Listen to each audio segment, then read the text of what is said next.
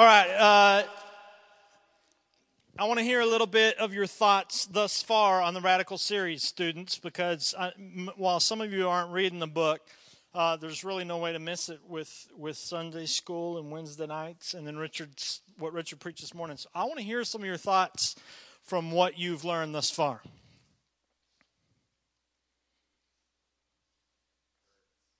It hurts. Why does it hurt?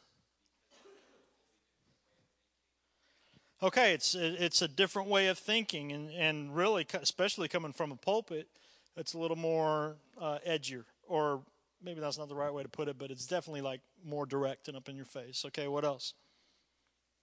Adults, you can jump in too. Okay. Okay.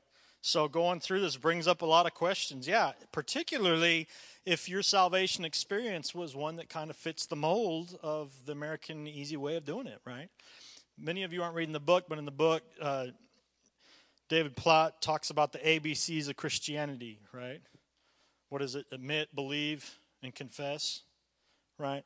And particularly gathering that David Platt comes from a Baptist background, as did I. I mean, the Baptist church, that was really big. It was huge. At the end of every service, we had an altar call. And I can remember in some Baptist churches where we would sing until someone went forward.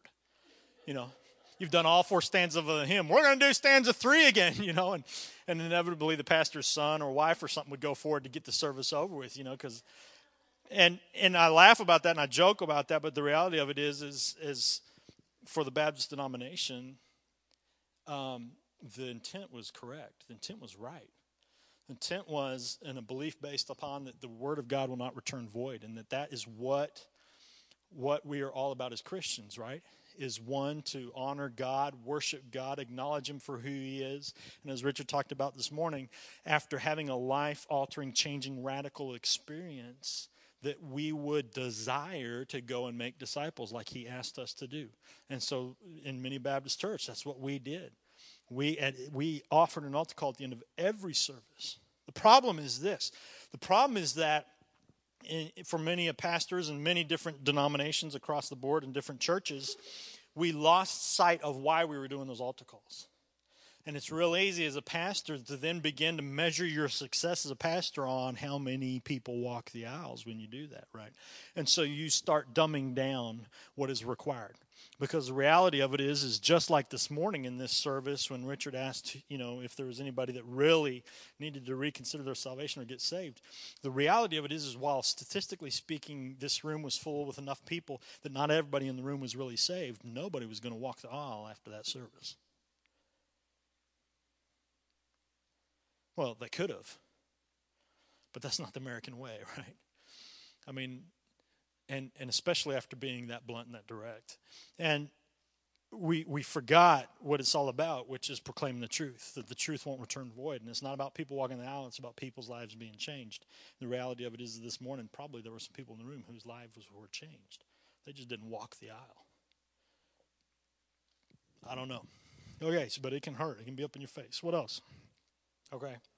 Right, when you start asking yourself some of the questions that David Platt proposes, then you not only start looking at your own faith, but then you start questioning, well, how can I share with someone else?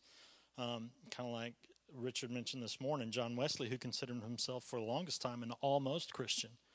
Well, God didn't call us to go make almost disciples. And if I've got this conflict within my life of how, if I'm wrestling with, am I a Christian or am I an almost Christian? The last thing I want to do is go make almost other Christians. But the church has done that, in a lot of ways. But some of that is David Platt. Some of that, KJ, is that you're coming of age. You're becoming an adult. And it happens in everybody's life. When you start getting your senior year, especially in your college years, there's a transformation that happens. You have to go from believing what your parents in the church taught you to believe, whereas a child, you just believe because that's what your parents told you. And as you become an adult, you've got to internalize that. You've got to decide for yourself, okay, I'm going to continue to believe what my parents have taught me as truth, or I'm going to go find something else. So some of that, you're getting a double whammy right now because you're getting that in a great series and a great book that causes us to reflect and reconsider. But you're also getting that at this stage in life. You've got to decide for yourself these things as you go out into adulthood and become a man. All right, what else? Yeah, okay. Nothing from the adults. Makes you rethink your priorities. Okay. Anybody else? Right. The reality of this book and what David Platt is proposing, the reality of the gospel of Jesus, it's an all or nothing deal. And that's going to be the difficulty that everyone in the room faces as we go through this series. It's all or nothing. Right. It seemed so much easier before. One of the things that we're going to discover as we go through the series, as you continue, is that you'll find out it's actually easier following the real gospel. Right now, it's not, because right now we're hearing about all the cost. But we're going to find out eventually, if as we stick through it, we're going to find out it's actually easier. But the reality of it is that for most of us right now, we're at the beginning stages of things, and just like David Platt's book is just like the gospel in that it's an all or nothing kind of deal. You have to endure this part, understand where we're really at, what is really required from us, from the gospel, that the gospel requires from us, before we can truly walk in that and experience the abundant life that Christ came to give us, right? And John Wesley was a great example of that Richard gave us this morning. John Wesley kind of went the other way around. John Wesley was going through all these actions to try to get to a place where he understood what was really required of him. And imagine that by going through all these disciplines and things that he would get there, and he came to the realization that it was topsy-turvy. That really what was required of him was total surrender and understanding that it was God's prevenient grace, and there was nothing in and of himself that he could offer, that he could bring to the table. And when he gave up, or as Paul puts it, when he died to himself, believed not just that Jesus was the Son of God, but believed in the grace that accompanies that, believed that it is a work of the Holy Spirit in his life to transform him, to make him more like Christ. Then the disciplines which were ritualistic disciplines became joy, life, desires. That's a subtle, very subtle shift. But the reality of it is that if I'm having my daily quiet time, if I'm reading the Word, if I'm memorizing the Word, if I'm praying, fasting, going through all the spiritual disciplines, in order to obtain favor from God or feel like I'm being the Christian He wants me to be, the reality of it is that we're just getting in the way. What Christ has asked us to do is to die to ourselves, to let His Holy Spirit come and make this radical change within us. And the reality of it is that salvation truly comes when we come to that understanding. That it's not us deciding to turn from our old life, deciding to follow all these things so that we can grow favor with God. No, it's us deciding to end our life. This is no longer mine. This is yours, Christ. It's yours to do what you want with it. When we understand that the reality of it is I have not and will never have anything that I can offer you that would bring me into a closer relationship with you. Because on my own, I deserve nothing but the full wrath of this God. That's hardcore. But the freeing part is when I can truly come to that understanding. When I can truly just let go and say, God, it's yours, take it. God begins to change my heart. I'm not reading the Word out of discipline. I'm reading the Word out of desire. Because that's where my God is talking with me. That's where He's bringing life. That's where He's changing my situations. I'm not memorizing Word because that's what a good Christian does. I don't even have to try to memorize the Word, because when I read it, it brings so much life into me that just like that song that you hear once on the radio and then you know it word for word because it had a catchy tune and you like the music, the Word is the same way. I don't have to intentionally memorize the Word, because when I'm reading it, it breathes so much life into me that it becomes my language. I worked for a whole summer in construction, and the reality of it is I grew up in South America. So when I came back to the States to go to college, it was easy for my witness because although I grew up playing sports and stuff in South America, all the cuss words I knew were Spanish. So when I came back to the States, it helped my witness a little bit. Because as I was struggling and letting the Lord overcome that in me and change my language, it helped out for my witness in the States because nobody knew when I said a cuss word, you know. That's no excuse to say them, but it was a work in progress. But it was nice because God kind of just, I didn't have to worry so much about my witness. But then I went and worked construction for a summer. And we built this 8,000 square foot log cabin for this anesthesiologist outside of Canyon, Texas. And it was all summer that I was there working, and I was surrounded by guys that still to this day I don't know how they did it, but they built houses high on pot. And in fact, you could tell when they were coming off the high because they would start hitting their fingers with the hammers and start making bad cuts and stuff, because they were so used to being high that they actually worked better when they were high on pot. So every break we had, they'd go down to this van that one of them had that had no windows, whatever, and they'd all climb in the van, and you knew what they were doing in the van. You know, it was me and my roommate, the only two Christian guys on the work site, that would, you know, eat our sandwich while in there, and they're smoking a joint, you know. And you could tell because they'd start cutting, and they'd be like, "Oh, blankety blank, I cut that short. I need another joint." You know, but it was more like in Spanish, English mix, you know, and then as soon as the break would come, they'd go down there, and then when they'd come out after break, you know, they'd blow a whistle, whatever, tell us break was over, and the van doors would open, you'd just see the smoke billowing out, you know, and they'd come in and they'd work. But that summer, I was surrounded by guys that cussed worse than sailors. And suddenly, what was a habit in South America that was so nice that while I was working and letting God work that out in me, was kind of covered up, and suddenly it wasn't covered up anymore because all you heard, every other word, was blankety blank this and blankety blank that. It's crazy. But the reality of it is that I could work to try to change my language and just get frustrated, or I could allow God to do that in me. I surrounded myself with guys that were saying that every other word. By the midsummer, my roommate and I decided we were going to have to change the curve back the other way, you know. So we just started saying cornbread all the time. The funny thing was this: by the end of the summer, all those construction guys, you could tell when they were losing their high because you'd start hearing cornbread, cornbread, you know, cornbread, S.A., you know, and it would just be like, cornbread, okay, you know, and that's what, you know, and it was great. They're like, "Why do you keep saying cornbread?" We're like, "Well, we're trying to not cuss." And they're like, "Oh, I like that, cornbread. I'm going to say that too," you know. But the Word of God and memorizing the Word of God should be the same thing. Just like a song, just like those bad influences around me, when I am filling my mind and my heart with the Word of God because I'm communing with God, I'm walking in relationship with Him. I'm not just reading to read. I'm not just memorizing to memorize. I'm reading the Word because that's how my Savior's speaking to me. And the words are jumping off the page, meaning by that what I read is directly applicable to my life and it's changing my life. Then what do you think is going to start coming out of here? The Word of God.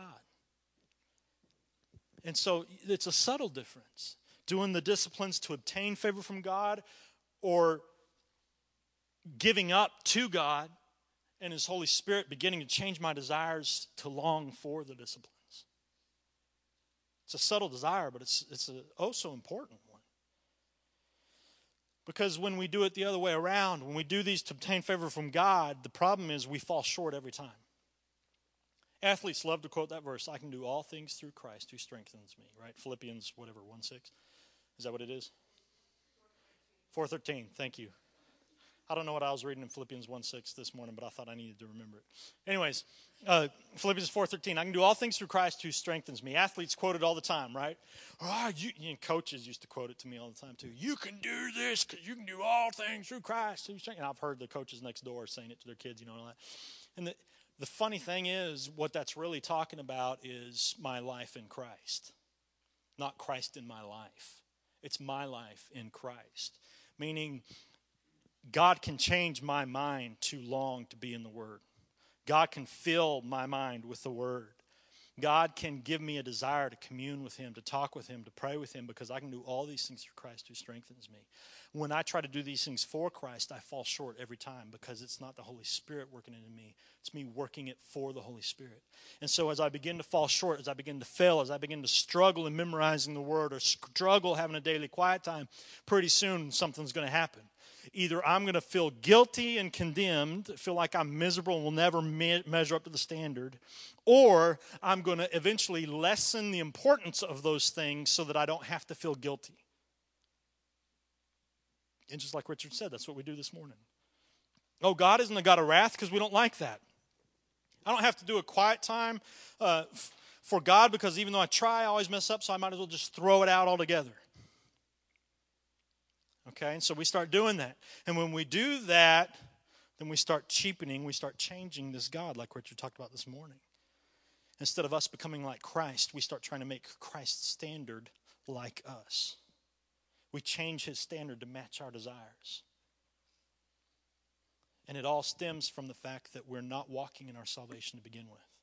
Because our true salvation is coming to the understanding that I've got nothing to bring to the table. I have nothing. Nothing. What Christ values the most in me is himself. That's hard.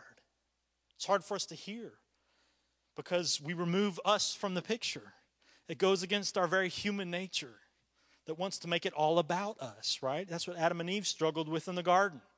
That's why they ate the fruit, so that they could know right from wrong just like God. So they wouldn't need God, they could be God. And we still struggle with it today. One of the things we're going to see as we stick this out, though, is that it's when we come to this place where I realize I truly have nothing to offer Christ and never will. That is when abundant life begins. When I realize that I'm a wretch that deserves the wrath of God, that's when grace becomes alive. Not just in my salvation, but in my everyday living. We begin to abuse grace when we cheapen grace. But when grace is all I have that keeps me in this relationship with God, then I don't take advantage of it. I embrace it fully and hold on to it. When troubles come, I don't feel like God has abandoned me, because the reality of it is what I deserve from God is total abandonment, eternal abandonment, his wrath. No, his grace that it sustains me, carries me through the trials and the tribulations. And all of it stems back for our life as we go through, and as you should have learned this morning, to God's truth, to this. How can we know God if we don't know his truth? How can we hear our God if we are not hearing his truth? Right? How many of you were here for Midwinter Retreat? How many of you remember what Andy spoke about Saturday morning? Robert? Loud. Okay, what about prayer?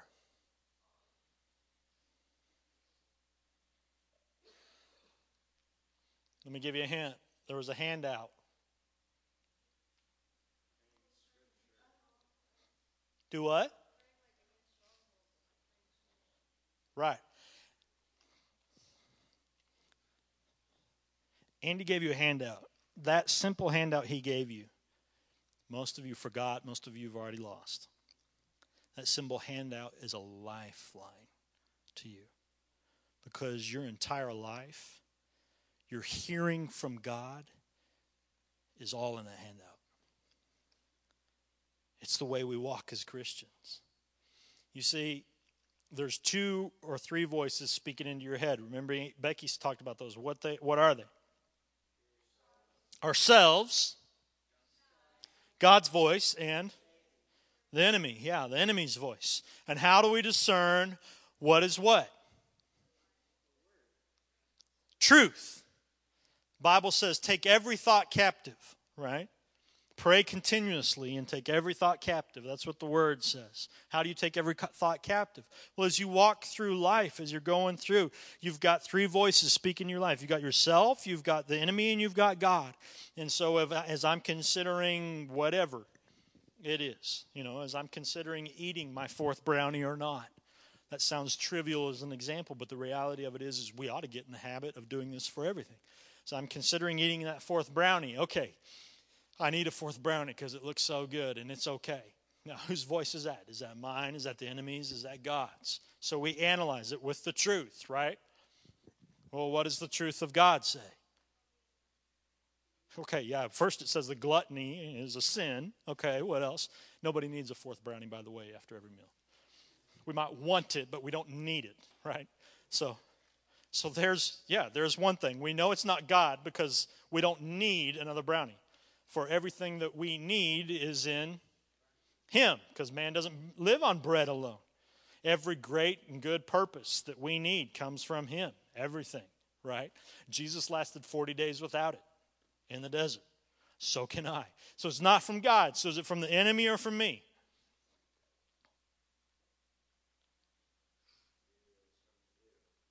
I don't know, but we can discern, right? And how do we discern? The truth. Yeah, well, if I got an eating problem, it probably could come from both of us, you know. If I keep trying and I can't resist the brownie, right? I'm like, no, I don't need it. Truth of the matter is that I'm on the upper echelon of my weight range, and if I gain like 3 more pounds, I'm going to go above. So I probably shouldn't eat the brownie, right? And you start to walk away, and there's something inside you that goes, take it, you need it, you know. And it's like, probably the enemy, you know, whatever. But either way, when we walk through truth, the way we take every thought captive is by comparing it with the Word, the truth. The truth helps us discern how to live our lives, right? We're not doing these good things for Christ. We're letting the Holy Spirit lead us. And the way He leads us is in every act. The Bible says it this way in Isaiah, whether you turn to the right or to the left, my small, still voice will be behind you, guiding you. The Bible says that every step is ordained for a righteous man is ordained by the Lord. And so every step, God ordains it. God directs our path. Proverbs says this, thy word is a lamp unto my feet and a light unto my... Thy word is a lamp unto my feet and a light unto my path. And my path is ordained by the Lord. And so the way I know to follow the path of the Lord that's been ordained for me is through His light and His lamp for my path. And so we begin to understand. So this is not a discipline that's required of us. This is not something that makes us more Christian, more godly. No, me as a wretch, as someone deserving of all of God's wrath, this God who hates not just sin, but hates sinners, is what the Word says. This is my lifeline to Him because His Son came and died, not so that I could call Him Savior, but so that He could be my Lord. And His Holy Spirit, when I came to a place where I said, I give you all of me, I die to myself. Death for our human minds is finite, and specifically for the people in the Old Testament, as they're reading and are not considering that Christ, the Messiah, was going to come and die on the cross, bringing eternal life. So as we sit here and we think and we read that we are to die for Christ's sake, that means me and all of who I am ceases to exist. God made me a new creation. He had to make me a new creation because God hates sinners. I'm no longer a sinner. I'm redeemed. I'm a new creation. I'm not a slave to this old life. I'm a new creation. I'm not a sinner anymore. I'm a Christian who sometimes stumbles in sin, but I'm not a sinner. I'm a new creation. And understanding that, then this is not a habit, this is not a ritual, and it's not a discipline. This is my nourishment. This is the food that I eat. This is more important than the bread that I eat. This is a light unto my path. Because remember, I'm no longer living. Every step that I take is no longer mine to take. I don't get to choose whether I'm married. I don't get to choose how many kids I have. I don't get to choose where I live. I don't get to choose what I do with my life. God does. Jeff Dietz died long ago. This life is His to live. And so every step to me is ordained, and every step is laid out before me in this. And if we truly understood that, then it would not be mundane or laborsome to read this. It would be exciting. It would be life-breathing, life-fulfilling.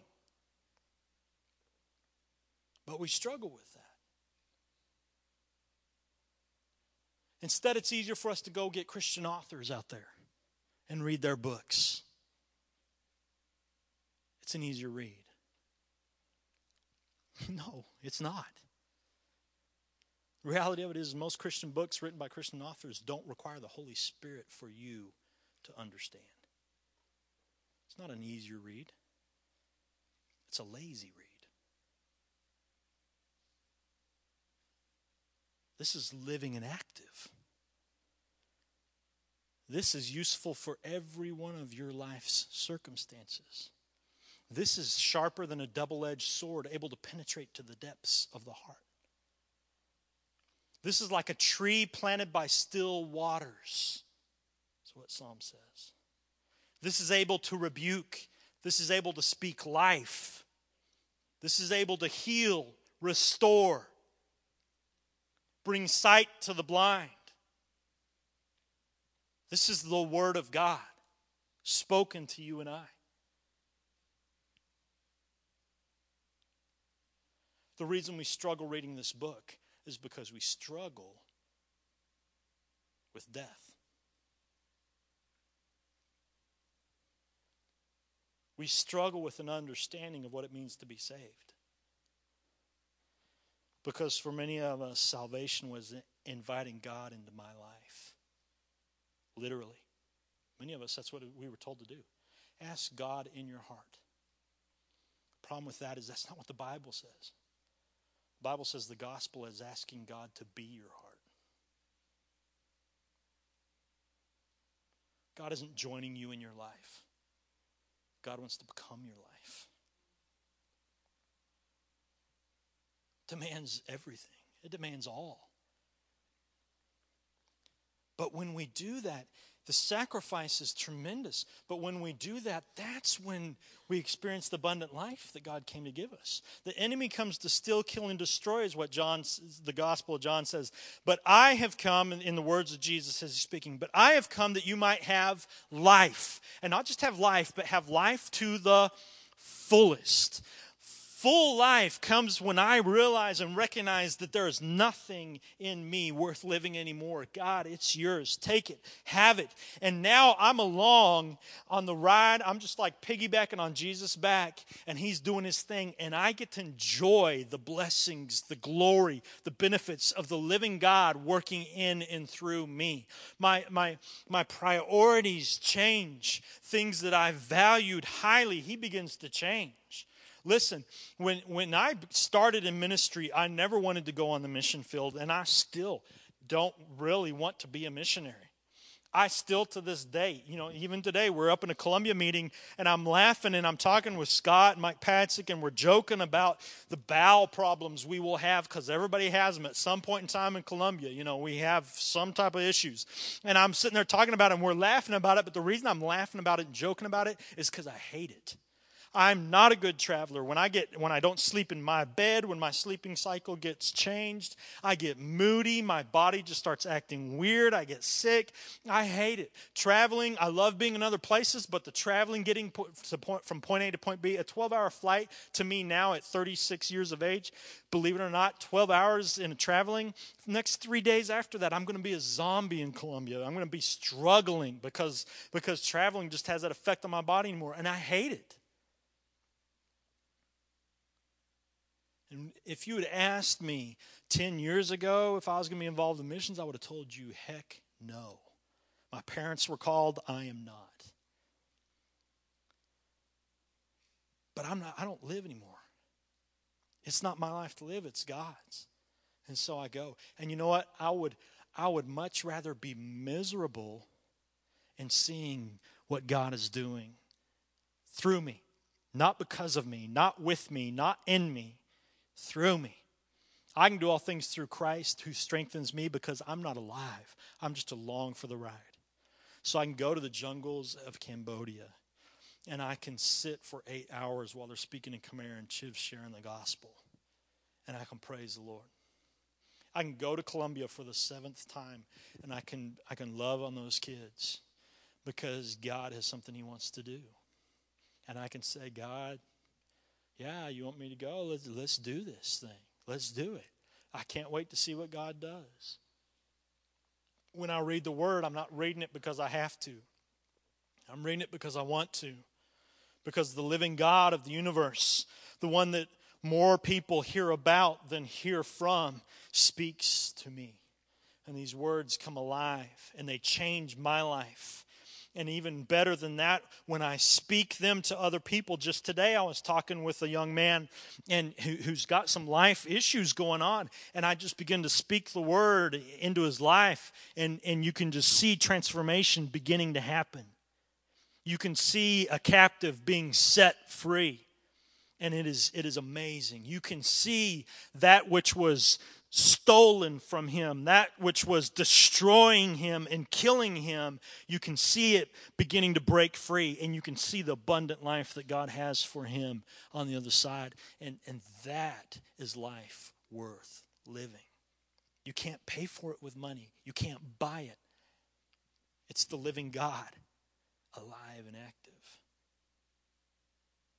And when you begin to see that, then the cost over here is nothing. Nothing. Because you realize that as this wretch, asking Christ to be a part of your life just brings misery, brings guilt, brings condemnation, brings failure. Because you're trying to do this, and this for God. And you can't. But when you give it up, when you give it all up, then later on down the road you look back and you can say, man, look at what God has done. Not look what I have done. Look what God has done. I'm blown away each and every day. His word has changed me. His truth has liberated me. I'm a different person. And tomorrow I'll be different. And the day after that I'll be even more different. And the day after that I'll be even more different. And one day instead of saying cornbread, I'll start saying manna. And then one day I won't say anything at all. That's good stuff. Actually, that's really good. I need to do that. Holy manna! Okay. Yeah.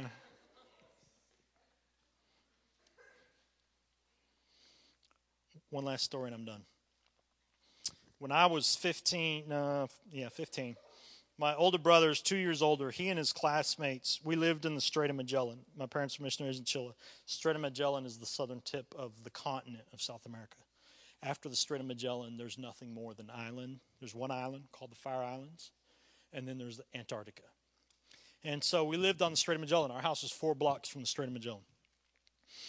Strait of Magellan is tundra. It looks like the panhandle of Texas. Those of you who've been up there, just flat tundra for as far as the eyes can see. There's a mountain range, the Andes off in the distance, but other than that, it's tundra.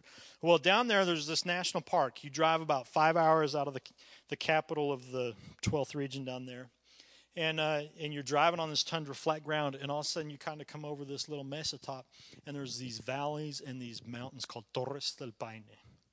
And every one of you have seen them. You just don't realize you've seen them. They're in movies all the time because these mountains are just ridiculous the way they look. They've been nominated for the top 10 wonders of the world every time they revisit them. And at one point in time during history, they were ranked number 7 or something like that. But anyways, it's about 4 hours out of where we lived. The state, 12th region, they call them regions, Chile. 12th region is about 90% virgin forest. Meaning it's untamed. Man's never walked on it because the climate is just so weird down there and it's hard to get to. There's no roads, whatever. And this park's one of them. You know, very few people. We're talking about hundreds, not thousands, hundreds of people in the world have ever been there. Well, my brother's class, all these guys, because we lived down there, it'd be like living in Alaska or something. They would go backpacking all the time and they would go to this park and they'd backpack for like 10 days, you know. When I was 15, they were going on a trip, and I was like, oh, man, that just sounds cool. I'd love to do that, whatever. They were all at my house planning their trip, their diet, and all this stuff. They're like, well, come on, Jeff, come with us. And I was like, no, that's okay. And they're like, no, really, come on. And Jason's like, I don't mind. And I was like, cool, let's do it.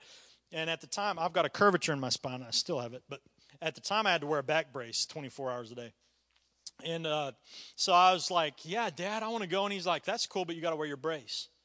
I'm like, oh, come on, Dad. And he's like, no, no, that's the rules. I'm like, okay, cool, I'll do it, no problem. So I had a backpack. I'd never used it, but like a big packing pack. So we loaded up, and our packs weighed like 40 pounds a piece because you're going for 10 days. And we were stupid high school boys in Chile. I mean, we learned after this trip, but we were packing like cans of food instead of like dried out food that weighs nothing. We're packing cans of food. 40 pounds doesn't sound a lot, but when you're backpacking, 40 pounds is like a ton. Okay. Anyways, we get there. We get on this bus, a 4-hour bus ride to this small little town. We get to this town. One of the guys in my brother's class has a sheep ranch that sits neighbors this national park, national forest. So he meets us at the bus station at this other little town. He drives another 3 hours. We're in the back of his pickup, not on roads. We're just driving across fields into where his little ranch is. And we're talking like out in the no plumbing, no phones, no internet, no nothing. We're talking out in the boonies. 4-wheel driving us in there in this truck. We get to this little house they have out there.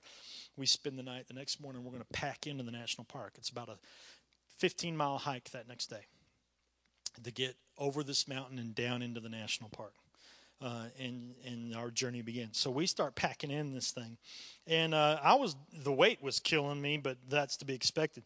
But what really got me was the back brace I had these two bars that come down, and they were these padded things that push into my back right here on either side of my spine, push it in to make me stand straight, and then there's this thing that comes around the front of my neck so that if I'm slouching, it's choking me. And so I have to stand straight all the time so I don't get choked, and this is pushing my back, and that's the way the brace works to strengthen muscles, because I didn't have a bone curvature. I had a muscular thing. These muscles back here didn't grow like they were supposed to. They're smaller, so to carry the weight. Anyways, this backpack on top of my brace, the brace was never meant to have that weight on it, so there's these 4 screws that had pushed through the pads. And about mile 10, we take a break, and I'm like, Jason, I'm dying here, you know. And he's like, what's going on? I'm like, my back is killing me. And he's like, well, yeah, it's just it'll get lighter as we go on, as we eat and stuff. And I'm like, no, it's like piercing like a knife. And he's like, well, let me check it out. So, you know, we take my pack off, and we take my shirt off, take the brace off, or I'm going to take my pack off and take my coat off, and Jason just sees blood all down my back. The shirt's soaked in blood. And he's like, oh, Jeff, we better, Now, remember, we're like nowhere. We're an hour, we're at this point, we're about 5 hours away from the ranch, which is about 3 hours on a 4-wheel drive back of a pickup over fields away from the smallest town, which is 4 hours away from the nearest hospital. And so Jason's like, take it off, so we take it off, and he's just like, oh, snap, you got 4 holes in your back, and these screws, about 1-inch screws had gone into my back. And I'm like, oh, yeah, it hurts. He's like, well, let's see. We've got some Band-Aids, Let's put these Band-Aids on there. Okay. And so we're like, all right, here we go. What are we going to do with this brace? Forget the brace, man. Dad ain't out here. He's, he can get mad later, whatever. Let's just tie it on the back of the pack. Well, that helped a little bit, but the damage was done. So we went about another hour or something. We get to this other place. I'm just like, Jason, we come up over this hill, and in this national park, there's all these little huts for backpackers, because there's no roads in there. You're either on horseback or backpacking. That's the kind of people that go there. There's these little huts, and we're talking about maybe about the size of this piano, width of the piano in all 4 directions. And I'm like, Jason, I'm done. I'm done. My back's just done. And I guess I probably lost so much blood and fluids from carrying that weight and stuff that I was just like, dude, I'm staying here. You guys go on. We were hiking to this glacier up in there, and I was like, you guys go on. And in 4 or 5 days, when you're coming back, just pick me up. And I'd camped all my life, and I was fine with that, And he's like, no, I can't do that. I'm like, Jason, just go. I'm fine. I got food. I've got a tent, but I don't need it. We got this little shack, has a wood-burning stove in there. I'm good. He's like, okay. I'm like, okay, cool. So, it's not stupid. I wasn't about to ruin their trip for them. So they get all their gear on and they take off, and I get my gear and I go over there to the little shack and it's empty, and I'm thinking, hey, I can do this. This is good. Well, no sooner had they gotten out of sight, it starts a torrential downpour. Shh. And I'm like, oh, great, cornbread. So I run outside, and I'm like, okay, I got to find some firewood for this wood-burning stove, So I'm trying to get all this wood. Well, it had rained all morning, too, before we got there in this one spot. Because of the mountains and the way they are down there, in the park itself, there's like 3 or 4 different microclimates. Okay, so this one spot is soaking wet. Turns out I get enough wood, but I get in there and it won't start because it's so wet that it's just not lighting. And, they didn't even realize it was raining because they had already walked out of this microclimate. So I'm like, it's getting dark. I'm just like, okay, I'm cold, I'm wet, I'm dying in pain in my back, and I'm tired because I've been a 15-year-old carrying 40 pounds for the better of 8 hours. I'm done. So I'm just like, you know what? Forget all this. Open up a can of raviolis, just eat them cold. And it's not gross. All you campers that camp at the Holiday Inn, just hush. So I get in there, and I shut the door to the shack, and I'm just like, I'm going to bed. So I lay down, and I use my pack as my pillow. I've got my sleeping bag. I'm like, as soon as I lay down, my body's just like, thank you. Oh, yeah. And I close my eyes. And I start hearing this. So I open my eyes. I'm like, it's pitch black by this point. I'm like, what in the world is that? Turn on my flashlight. Don't see anything. I'm like, okay, what is this? So I turn on my flashlight and turn around. And every crack and hole in that little cabin, there are rats pouring in. And I kid you not. I'm not talking about 1 or 2. I'm talking about by the dozens. They are coming in. And every rat in the park was trying to get out of the rain and was crawling into that cabin with me. I'm talking rats. So I have to confess, I'm laying there in my sleeping bag, my pack's under my head, and I did one of these. I was like, oh God, I'm too tired for this. So I looked at the rats and I said, you know what? In the name of Jesus Christ, if one of you touches me, I'll kill you. And I took my sleeping bag and I pulled it over my head and tucked it under my head, and I went to sleep. And I slept like a baby for about 9 hours. If they were crawling on me, I wouldn't know because I was so tired. I was done. The next morning I wake up. All the rats had gone out because it was daylight. I was feeling 100% better because I had gotten a rest or whatever. My back still hurt, but that's another story. Go out, get some wood, start a fire, eat breakfast, spend all day just hiking around the cabin, just exploring, whatever. Everything was good, except about noon.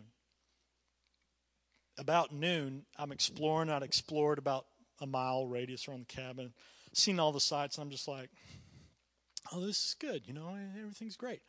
And I go back to the cabin, and I cook some lunch, and I'm eating lunch in the cabin, and then the thought occurs to me, Jeff, you've got 4 holes in your back that are still bleeding. You don't have a radio. Cell phones didn't exist in those days. Even if they did, you don't have reception. You're 7 hours. Actually, at this point, because we'd hiked in, you're probably about a day's travel, 12 hours from the nearest hospital. You are completely and totally and utterly alone. And nobody knows you're here. Because the itinerary that you'd given parents telling you where you would stop every night, they don't know that you stayed behind. And then it's just like, ooh, I am alone.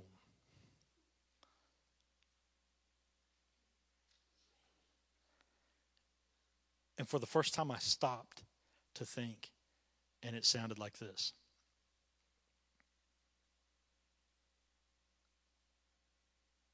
For about the next 2 hours, there wasn't a sound. And silence is scary, but when you get silence like that, you're just like, oh, cornbread. 2 slices of cornbread, whatever.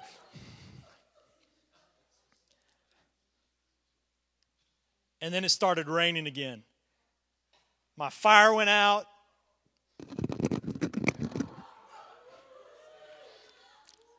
At this point, because I'd slept the night before, I wasn't so tired that I could just sleep through it, At this point, it was like, and then your mind starts playing tricks on you. I was lucid enough, I'd rested enough where my mind started playing tricks on me where you start feeling things, like all over. You're just like, whatever. And it freaked me out. It freaked me out. Day 2, I wake up, come outside, and I got to tell you, at this point, I'm 15. I'm an idiot. I'm a little pubescent. Yeah. Wake up the second morning, and I'm a mess. I've got 4 more days before they come back, and I'm thinking, I can't do this. I go out. This time I'm not exploring the sites. This time I'm exploring to find any other human being out there just to have contact with somebody. And exploring for about an hour, I come back to the cabin. Nobody's there. Honest truth, I start crying. I'm like, God, I can't do this for 4 days. And about that time, over the horizon comes my brother. And he comes in, and it's miserable. I mean, you're excited, but you don't want to be too excited because I just cost him his trip with all his friends. And he comes over, and I was like, what are you doing? You're not supposed to be back for 4 days. He goes, yeah, well, we woke up this morning, and there were mountain lion tracks all around us. And he said, all I could think was, I'm a blooming idiot. I left my 15-year-old brother alone in the wilderness bleeding with mountain lions around, He's like, I've been crying and praying the whole way back that I would find you and not your carcass, And so we were like, oh, brother's got a hug, whatever. That night we spend the night in the cabin, and we're cooking up supper, and all of a sudden opens the door, and this Swiss couple comes in, and we're like, oh, hey, how are you? And they're like, oh, we're good. How are you? And I'm like, we're good, And they start, they have a feast. Jason and I with our little raviolis, and they got their feast, and they're in there cooking, and they're making home out of this shack. They're hanging their clothes and washing clothes in the rain, and they're just making home. And Jason's like, oh, yeah, we should do that. And I'm like, no, leave your pack packed. He's like, no, what are you talking about? I'm like, no, just trust me, dude. He's like, no, really? I'm like, Jason, eat your ravioli, zip it up, and get in your sleeping bag and cover your head. He's like, no. It starts raining outside. I'm like, Jason, just do it. He's like, okay, whatever. So we get in there and we lay down, and I'm like, get your sleeping bag, put it over your head. He's like, I can't breathe. I'm like, just trust me. He's like, what's going on? I'm like, in about 10 minutes, when that light goes down, this cabin's going to fill up with rats. He's like, I'm like, I'm like, we're going to sleep with our faces about this far from each other. Leave a little hole to breathe, and if we're facing each other, then if a rat gets in there, we'll know, He's like, how did you do this? And I'm like, first night I was good. Second night it was horrible. And the Swiss people were like, what's going on? We're like, you guys really ought to pack up your stuff because the rats are going to come in. He's like, no, there won't be rats. They'll be afraid of the fire. I'm like, no, trust me. They're like, no, we backpack all the time. I'm like, okay. So we go to sleep. And sure enough, and all of a sudden you hear like clothes dropping off the clothesline and plates of food falling off the little table in there, and this Swiss guy jumps up, and he's all like cussing in Swiss, whatever they speak, and they're turning on lights, and they've got rats in their packs, they got rats in their socks and their shoes. It was just, and Jason and I are just like, yeah. So we get up the next morning, we load up our packs.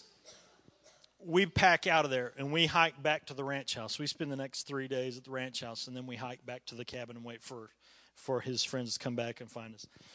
All that story just to say this. I never knew how much I loved my brother, but I never knew how much I needed other people. I'm an introvert, and you give me a day by myself, and I love it. Thursdays are my day off, and there's nothing I love to do more when the boys are at school and Kim brings Tate up here to Mother's Day out and she's working up here Mother's Day out. Nothing I love to do more than just sit on the chair. I don't even need the TV on. I could sit there from 8 till 2:30. And for me, it's just like, because I'm an introvert at heart. But after about 8 hours, I don't have to talk to somebody. I just need to know they're there. And I never realized until that trip how much I needed companionship. Give me 2 days without it, and I was losing it. I was losing it. And when Jason walked over that horizon, it was like salvation coming. I mean, it meant the world to me. We spent the next 4 days just talking, just brothers reminiscing, hiking. It was cool. It was fun. Brought us closer than ever. But the same is true with us. Most of us, when we look at salvation the way the American dream plays it out, where Christ is a part of our life, we think that's great. We like the idea. We like the idea. It sounds good. I was content to let Jason go on his merry way with his friends. I didn't want to ruin his trip for him. And most of us like the idea of Christ being a part of our life where we get to really call the shots. But the reality of it is it just leads to misery. And after too long, one of two things is going to happen. We're either going to give up on Christ altogether and just say, forget it. Or we're just going to live a guilty, condemned life of misery. But it isn't until we recognize our situation, recognize who we really are, and the situation we're really in. Like for me, it was realizing that I was completely and utterly alone. That then the real gospel, that this Jesus came and died and took the wrath of God that was ours to bear. He took it upon himself. And he took it to the cross. And he went to hell and took the keys of hell and raised from the dead and conquered death. Expunged the wrath of God that was aimed towards us. And through his Holy Spirit gives us opportunities to receive this salvation.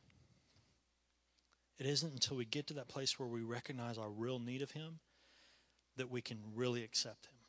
And when we really accept his gospel given to us and let him be Lord and we die to ourselves, then we experience fullness of life. Then we can look at all those things that used to make us miserable as humans. We can look at them in a new light. Because that third night with the rats, it didn't bother me that the rats were there. You know why? My Savior was there. And not only that, but I got to see the misery of two other people who didn't have a Savior.